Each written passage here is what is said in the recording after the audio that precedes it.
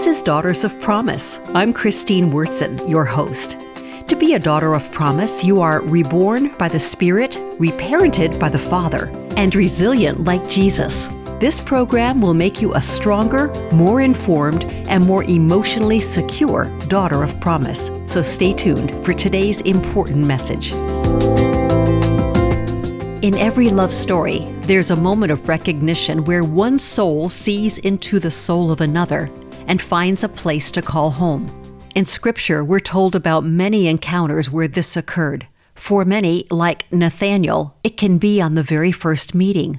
A look, something said, the sound of a voice feels familiar and the stirring is deeply felt. Like all love stories, these moments are personal, characterized by tenderness and unexplainable to anyone else.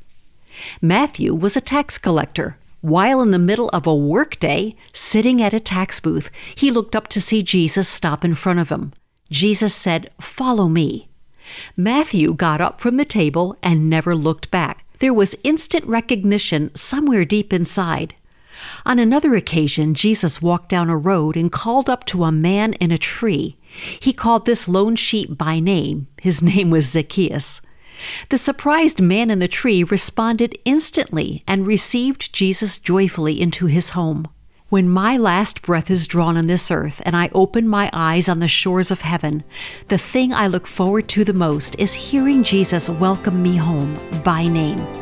None will have said Christine quite like him. All the times I felt like I'd been alone here will be healed in the presence of faithful love. For Daughters of Promise, I'm Christine Wurtzen.